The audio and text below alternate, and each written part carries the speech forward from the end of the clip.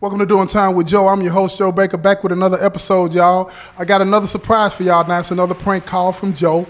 This time, I'm going to be calling a family member of a parolee, somebody that's just been released from prison. I'm going to call the family member, and this family member is going to allow this guy to stay with them.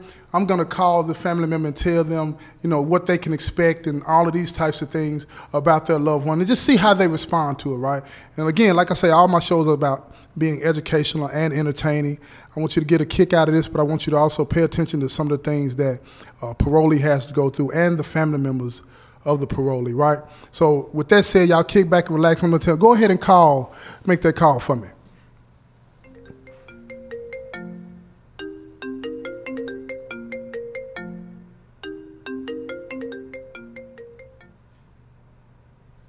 Hello? Hello, may I speak to Mr. Jackson, please? Speaking, he's speaking. How you doing, Mr. Jackson?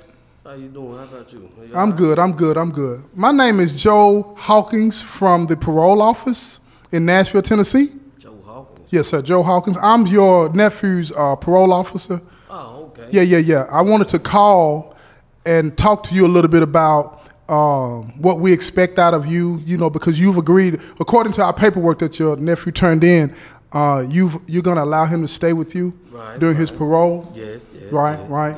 Yeah. They've already done a search of the house, so Yeah. everything is good, and there are no weapons, no drugs, or anything like that. Everything seems to be in order.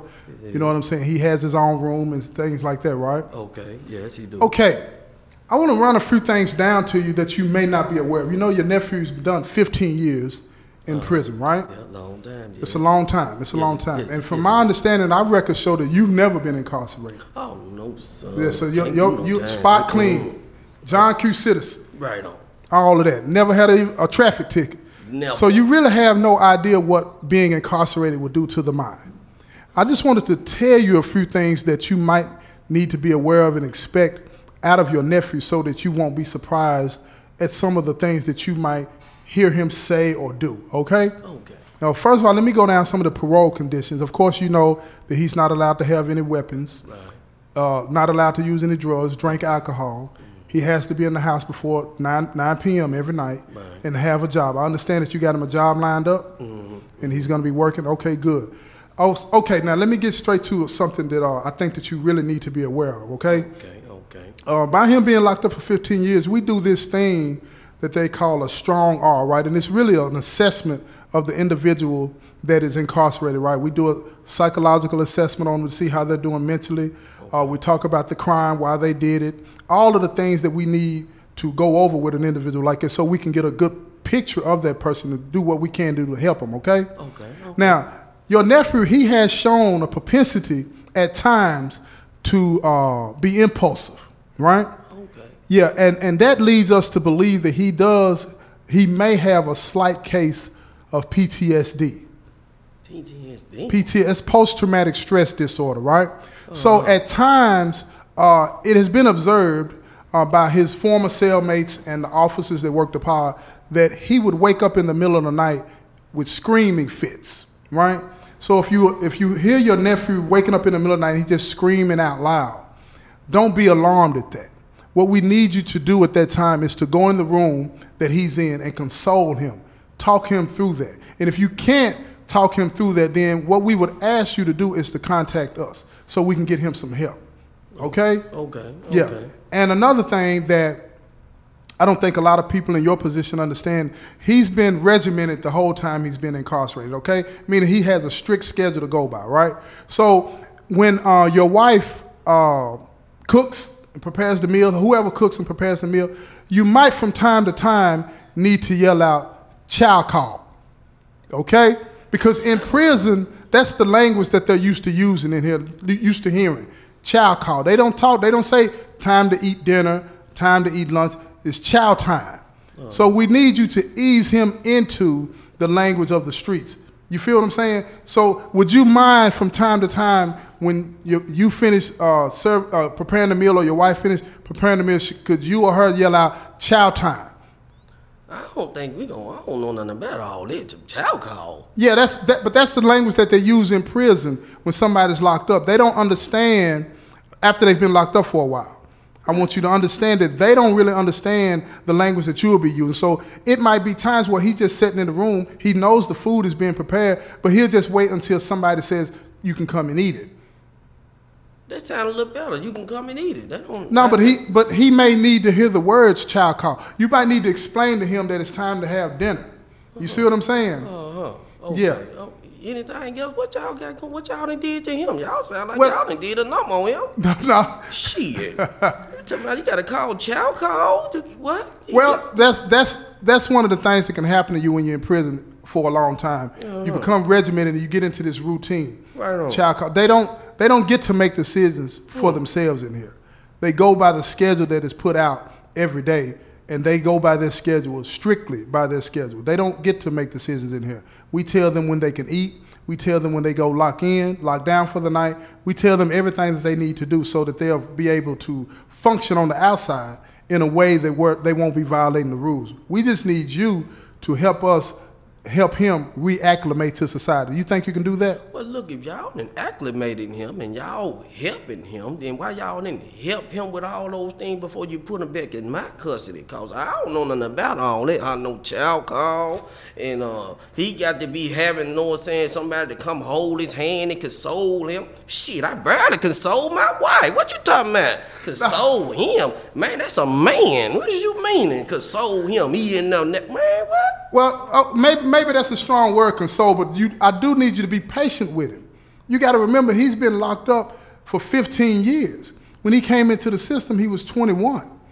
He's still a child. I understand all that, sir, but okay, now you got too many conditions that you trying to put me up under. Now, I know I signed the contract. You've already agreed to these conditions, sir. I think I'm finna be void on this here contract right here. Look, I think, hey, y'all, if you void the contract, then your nephew can't come home. Don't you want your nephew to come home? Yeah, I want him home, though. I want him home, but if y'all got all these things, these strong guards, you talking about some strong guards, if y'all that strong with your strong guard, you should have been strong enough, know what I'm saying, to make sure that he didn't have to have none of those things. Just let him come on in there. You got a room to himself. Now, you know what, man, I ain't finna be doing no child halt, and I ain't finna be doing no consoling. So what you gonna do? Y'all gonna come down here and help him out? Cause you didn't help him all this way. You helped him. Well, y'all said y'all helped him, right? Well, now the time is for the family to step up, and that's what you've agreed to. And one more thing that I need to mention to you too about the contract that you signed, since you brought it up. If your nephew stays out too late, we need you to get up, go out and get him and bring him back into the house. For every night that he's late getting back in the contract that you signed to allow him to come home, we'll be fining you $25 for every time that he's out past his curfew. And we'll be able to deduct that from your paycheck, so you won't even have the ability to stop that from happening. So you've already agreed to this, so it would behoove you to be more attentive to your nephew, making sure that he complies with all the rules and regulations of his parole. Hey, man, you talking about something that behoove me. You talking about messing with my money. You talking about taking some money out of my pocket that have no dealing. I don't deal with the prison. I ain't committed no crime. You mean taking somebody, bringing them in the house that you just let the man out? How you don't want the man to be free? What is you? And then you talking about taking my money? Sir, listen, it's hard out here. It is hard out here. Know what I'm saying? Baby need a pair of new shoes. Know what I'm saying? My wife need a diamond ring. All kind of things. Look, you ain't even get no. You get $25 a month. You gonna take this contract and I'm gonna stick it up where your sun don't shine. Sir, I understand that you might be getting a little upset. You may not have understood what you were signing. I'm more than upset. Upset, sir. The whole point of this is to make sure that your nephew is successful on parole. Hey. Don't you want your nephew to be successful on parole? I want him to be successful. I want him to be out. I don't want him to be caged in like a bird. But look, he need to be free. Now, you talking about taking my money and talking about bringing him in. Hey, man, let the man do his thing, man. He free. Leave him alone. Let him go out there and live with the birds. What? He's free on parole, sir. Parole is not a right, it's a privilege. He's free on parole, and he still has some years that he owes the state. That's why we got to keep watching him. That's why we're relying on you to help us do that. And if he commits any crimes, we are relying on you to report that to us as well.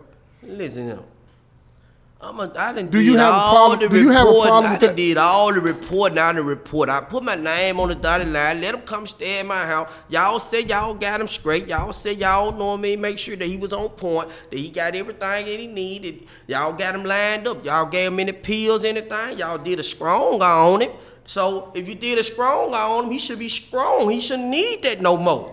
He should be rehabilitated. Did you help him out? Do he know how to do activities? Cause I ain't seen him. We helped him as much. I ain't seen him since he been out. I ain't seen him. And you better not mess with my check either. I'm gonna come to your office and be asking you about your check. Well, you signed the contract, sir. There's nothing that you can really do to me about that. Shit, the hell you've already signed the contract, so we're not worried about that. Let me point one more thing out to you, sir, because I see now that you're getting upset. I'm getting hella upset. I'm getting hella upset. One of the biggest reasons that a lot of people come over there to get you. You better quit playing. Well, I'm in Nashville, sir. Well, I'm gonna be right there in a minute. What's your address? Cause you got mine. It's on the contract. What's your address? Cause somebody finna be pulling up with you. You talking about taking some money out of my check. I'm thinking about this money. You talking about taking out my check. It ain't for $25, sir. Man, it ain't for $25. $25 can do? It ain't for $25. Man, you signed the contract. $25 for a whole week. You better not mess with that check. You better not touch $25. I'm talking about, listen, I'm gonna send his ass back up in there with you. Hey, you can get him, man. You can come get him now. Look, I'm finna, who I need to call? Hey, give me somebody to call. Sir, I got one more question for you. Yeah. Have you ever heard of a show called Doing Time with Joe? Have you ever heard of that show? It's a podcast show run by an inmate. The guy that's on the thing on the YouTube with what? Yeah. You've heard of it. Yeah, I heard of it. That's me, sir. That's me. This is not a real call. Call my house, give me my blood pressure shot up like this here, man. Hey, man, come on now. I called man, listen, you. Man. I called you just so I use shows like this to try to educate the public about different issues related to people in prison, man. And I just want to thank you for playing along with me on this, man. I know you're upset right now, but you could calm down. Ain't nobody gonna take no money from you. Man, you fuck with that check. Ain't nobody gonna take no money from you. Joe, doing time with your brother or your sister. You fuck with that check, man. Hey, Joe, ain't nobody don't fuck around. I'm telling you. Ain't nobody gonna take your money, man. Ain't nobody gonna take your money. Okay, cool, I appreciate you. I appreciate you. Man, don't you call them folks out like that no more, man. Don't do that. No, I gotta keep doing it right. I gotta keep doing it. Man, don't call them people out doing this stuff, Joe. That's what's up. This has been I appreciate you, brother. This has been another episode of Doing Time with Joe. I'm your host, Joe Bacon. I say peace, y'all.